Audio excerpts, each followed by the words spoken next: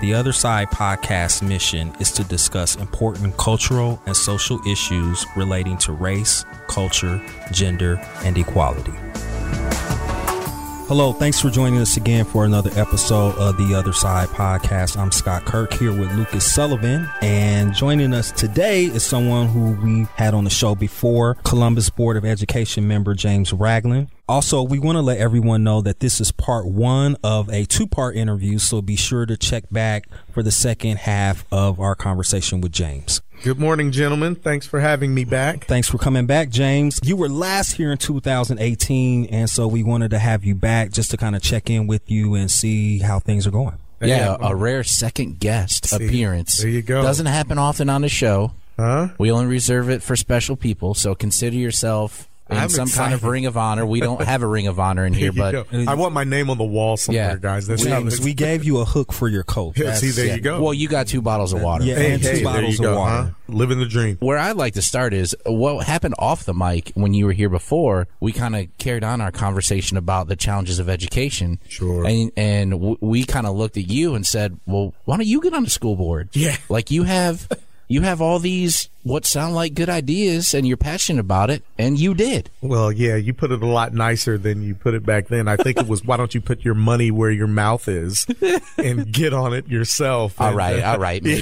Yeah, we were talking off the mic, so maybe it's a little more frank than that. Absolutely. But yeah, well, an opportunity presented itself to do just that. And I don't think anything happens by happenstance. And, the door opened up almost, relatively quickly, almost like weeks after we had that discussion. And I was able to be a part of the appointment process by God's will. They chose me amongst quite a few candidates to replace the seat that was vacated by former board member Dominic Peretti. And since then, it has been a whirlwind.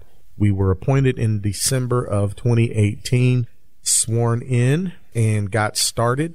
Then 2 days after my first board meeting, one of my colleagues, Mary Jo Hudson, resigned from the board and another seat opened up. She was then subsequently replaced by current board president Jennifer Adair, and the two of us are now being joined by Ms. Carol Beckerly and Dr. Tina Pierce after a long election cycle in 2019. Right. So we went through. It's been about a year that you've been, almost exactly, that you've been on the board. Yes, sir.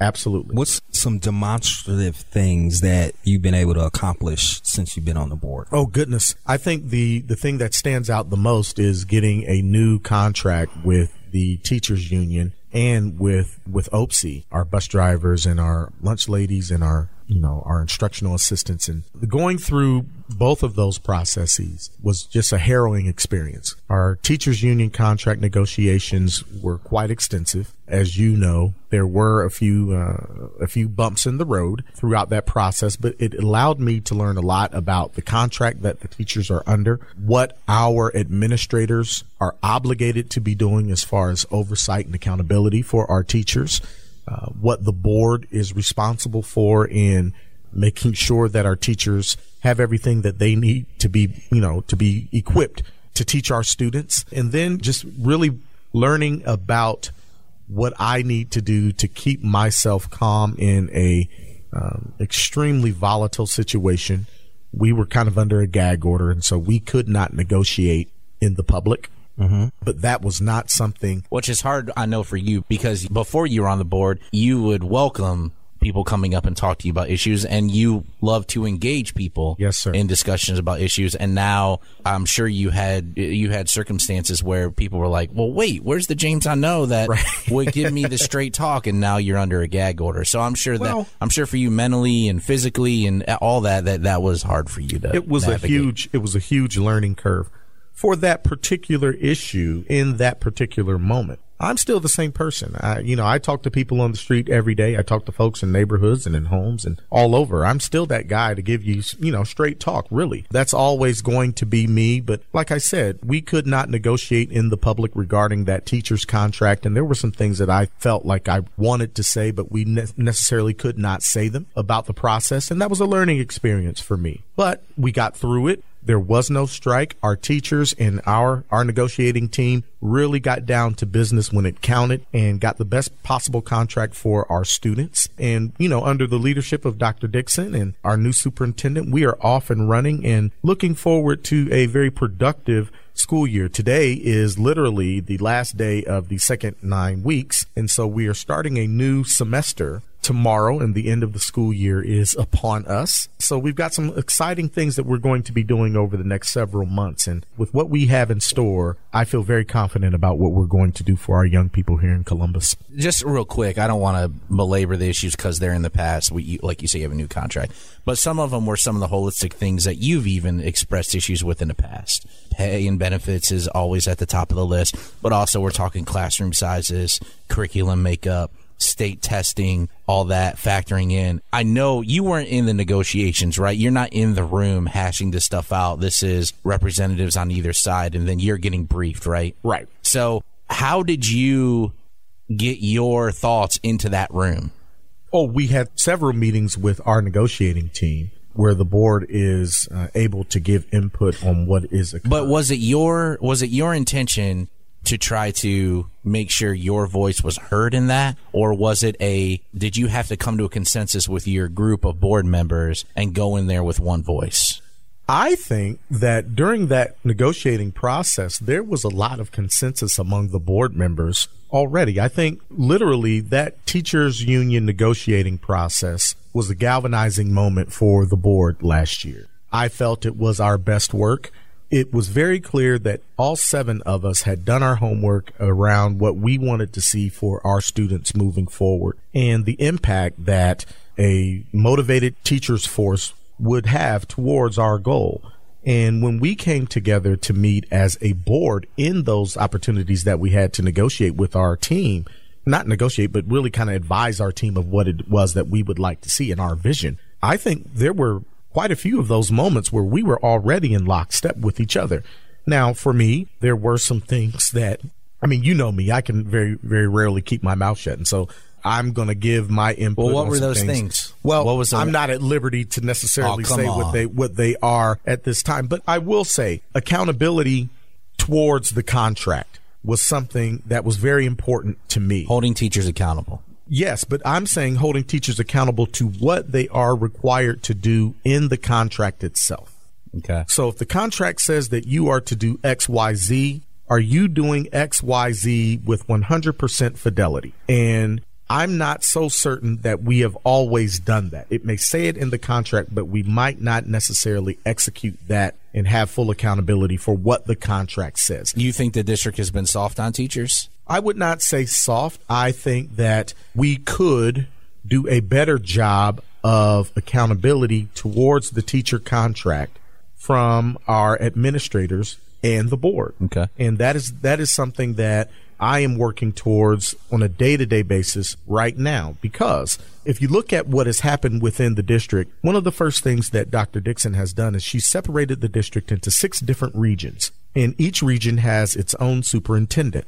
What that allows is for oversight to be conducted, accountability to be pursued at a much smaller level. So the district, our regional superintendents, are inside our buildings every single day. They are asking our administrators how things are going. They're looking for data to show that things are going the right way.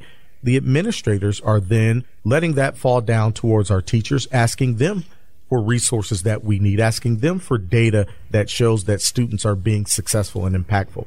I thought that was very smart of Dr. Dixon to come in and say, okay, we've got this huge behemoth. Let's break this down in chunks and see if we can make sure that at a granular level, things are occurring the way that we want them to occur. But this is a little bit of a switch for you, because when I've talked to you in the past before you were on the board, you were, I'm not saying that you're not now, but you were very sympathetic to the hurdles and the, societal, financial, all those inside the classroom and outside the classroom that teachers have to deal with on a daily basis. And I still am. Having been a teacher myself, we know that a lot of our schools are a product of the students that are coming into them. And if we solve the problems that the students have outside of the school building, we'll see a lot better results inside our school buildings. That is not to say that we are doing everything that we can inside of our school buildings to move our students forward with 100% fidelity. This is what I'm saying to you. There are a lot of positive things that are going on in every single one of our buildings. But are we executing what is contractually obligated for not just teachers, but all of our staff members to fidelity?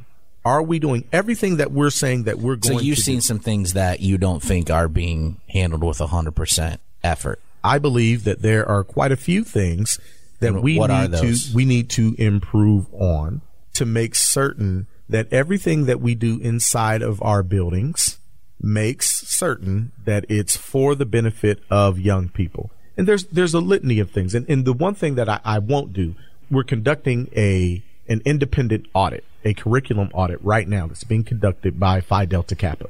In the next month or so, you will probably see the results of that independent audit on curriculum, and it really talks about comprehensively what we're doing as a school district. And I'm looking forward to seeing that, because what I want to know is if all of the things that I have really been thinking about needs to be improved within Columbus City Schools, whether an independent source agrees with some of those things or all of them. There are things that I really want to make certain that our teachers and everyone else that's a staff member and administrators are doing so that we can maximize the time that we have with our young people. So that, yes, we know and understand that they're coming to us. They may be impoverished. They're coming to us. They may have very vulnerable home situations, may live in vulnerable neighborhoods. But when they hit our doors, are we doing everything in our power to make sure that every minute that they are with us, they're being educated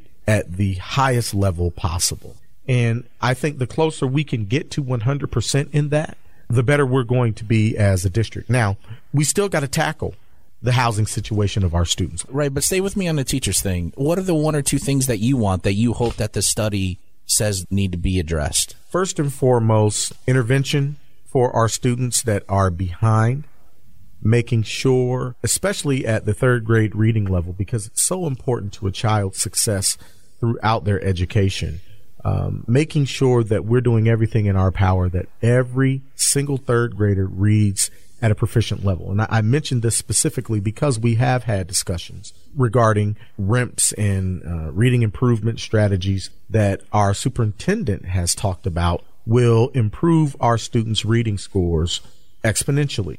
There was a little bit of disagreement between the administration and the teachers union specifically early in the school year regarding the reading improvement and monitoring plans that we have asked for our students to put in place behind our third graders. That's something that's very important to me. And I sided with the superintendent on that. And so did the rest of the board to make certain that those strategies would be implemented by our teachers. Now, they have some concerns around resources that are needed. They have some concerns that they don't necessarily have the time to implement those programs, those types of programs with fidelity. And we're trying our best to address those concerns as we implement the strategy, but making certain that when there are directives from the administration to the teachers and their core, that they're followed and that they're followed with fidelity inside the buildings. See, we can sit downtown and say, okay, here are your directives. But we all know that on a day-to-day basis,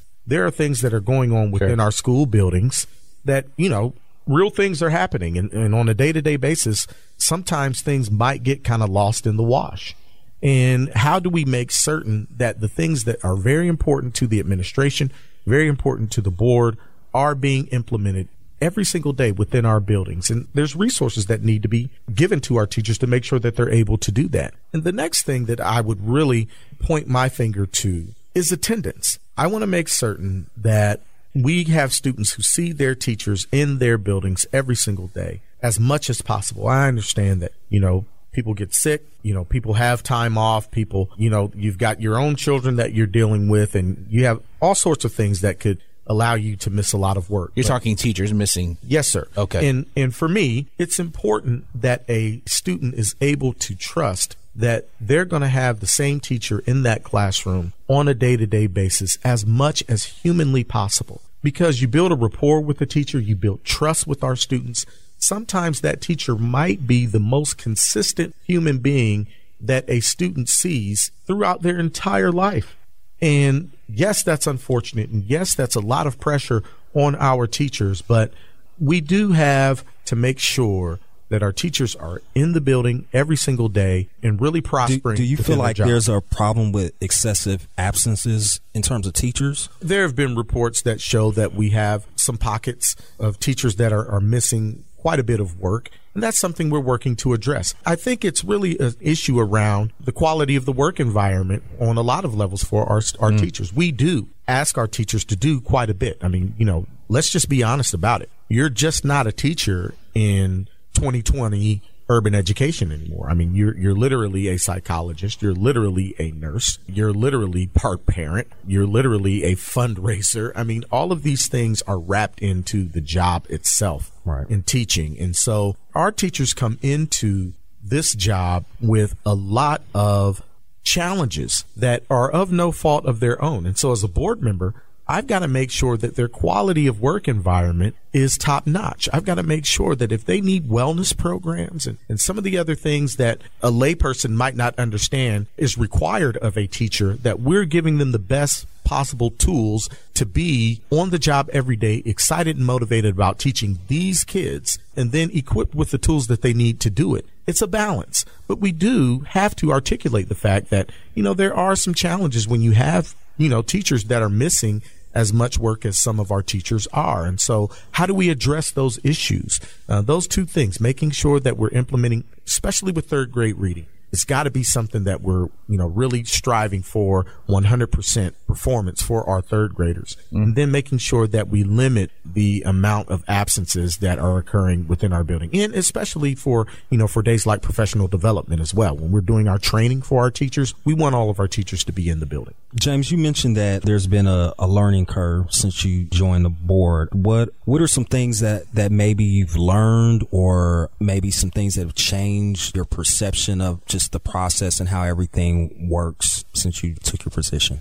Well, what I've learned is that a lot of the challenges that urban students face are systemic. One of the most intriguing aspects of my year as a board member was the trip to the Council of Great City Schools professional development. The entire board and the superintendent took a trip to Harvard last year. We sat down and met with urban districts from all over the country, some of the largest districts in the United States. Philadelphia was there, Dallas, Los Angeles, some of the districts that, we've got 50,000 students, plus or minus a grand or so.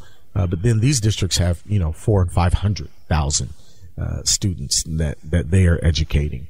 But one of the things that became very clear to me in those meetings was that the problems that we have are just scaled down from the other urban districts. We got in a room and we started talking about all of the challenges that our students have coming into the building, all of the challenges that we have, within our buildings and within our districts. And it appears to me that we've got some systemic issues that we've got to break down in urban education nationally if we are going to realize success for students. And the real challenge that I have is the urgency with which we aggressively pursue or not aggressively pursue the solutions to these things. If you think about it, for me, our challenges are manifested at the courthouse, because if we don't do the job that we are required to do as a board of education or an urban education district, we graduate or students leave our district with limited options. What do those limited options end up? Where do those limited options end up for our young people? Well, more than likely, it's at the courthouse, because they've either chosen a life of crime or some things have been thrust upon them that are negative. And this is happening not just here in Columbus or in Franklin County, but this is happening to predominantly black children all over the country. And for me, that is a social justice issue. The school to prison pipeline that, Michelle Alexander talks about, what I've learned in my year is it's a systemic problem. And in order for us to break it down, we've got to break down the systems that allow for predominantly black young people to be led into a life of limited choices and negativity.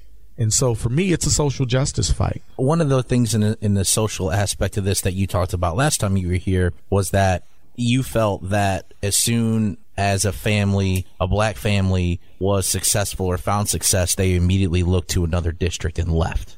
And that you felt the success of the district could improve if some of those families decided to stay and put a stake in. And I'm wondering if you've been able to get any traction in the last year to start to unpack that problem or address that issue and try to prevent that flight from happening out to the suburbs. Certainly. And I think on a day-to-day basis, our board and our superintendent and really the entire district is engaged in tackling that issue by improving what we are offering parents and their children regarding our products.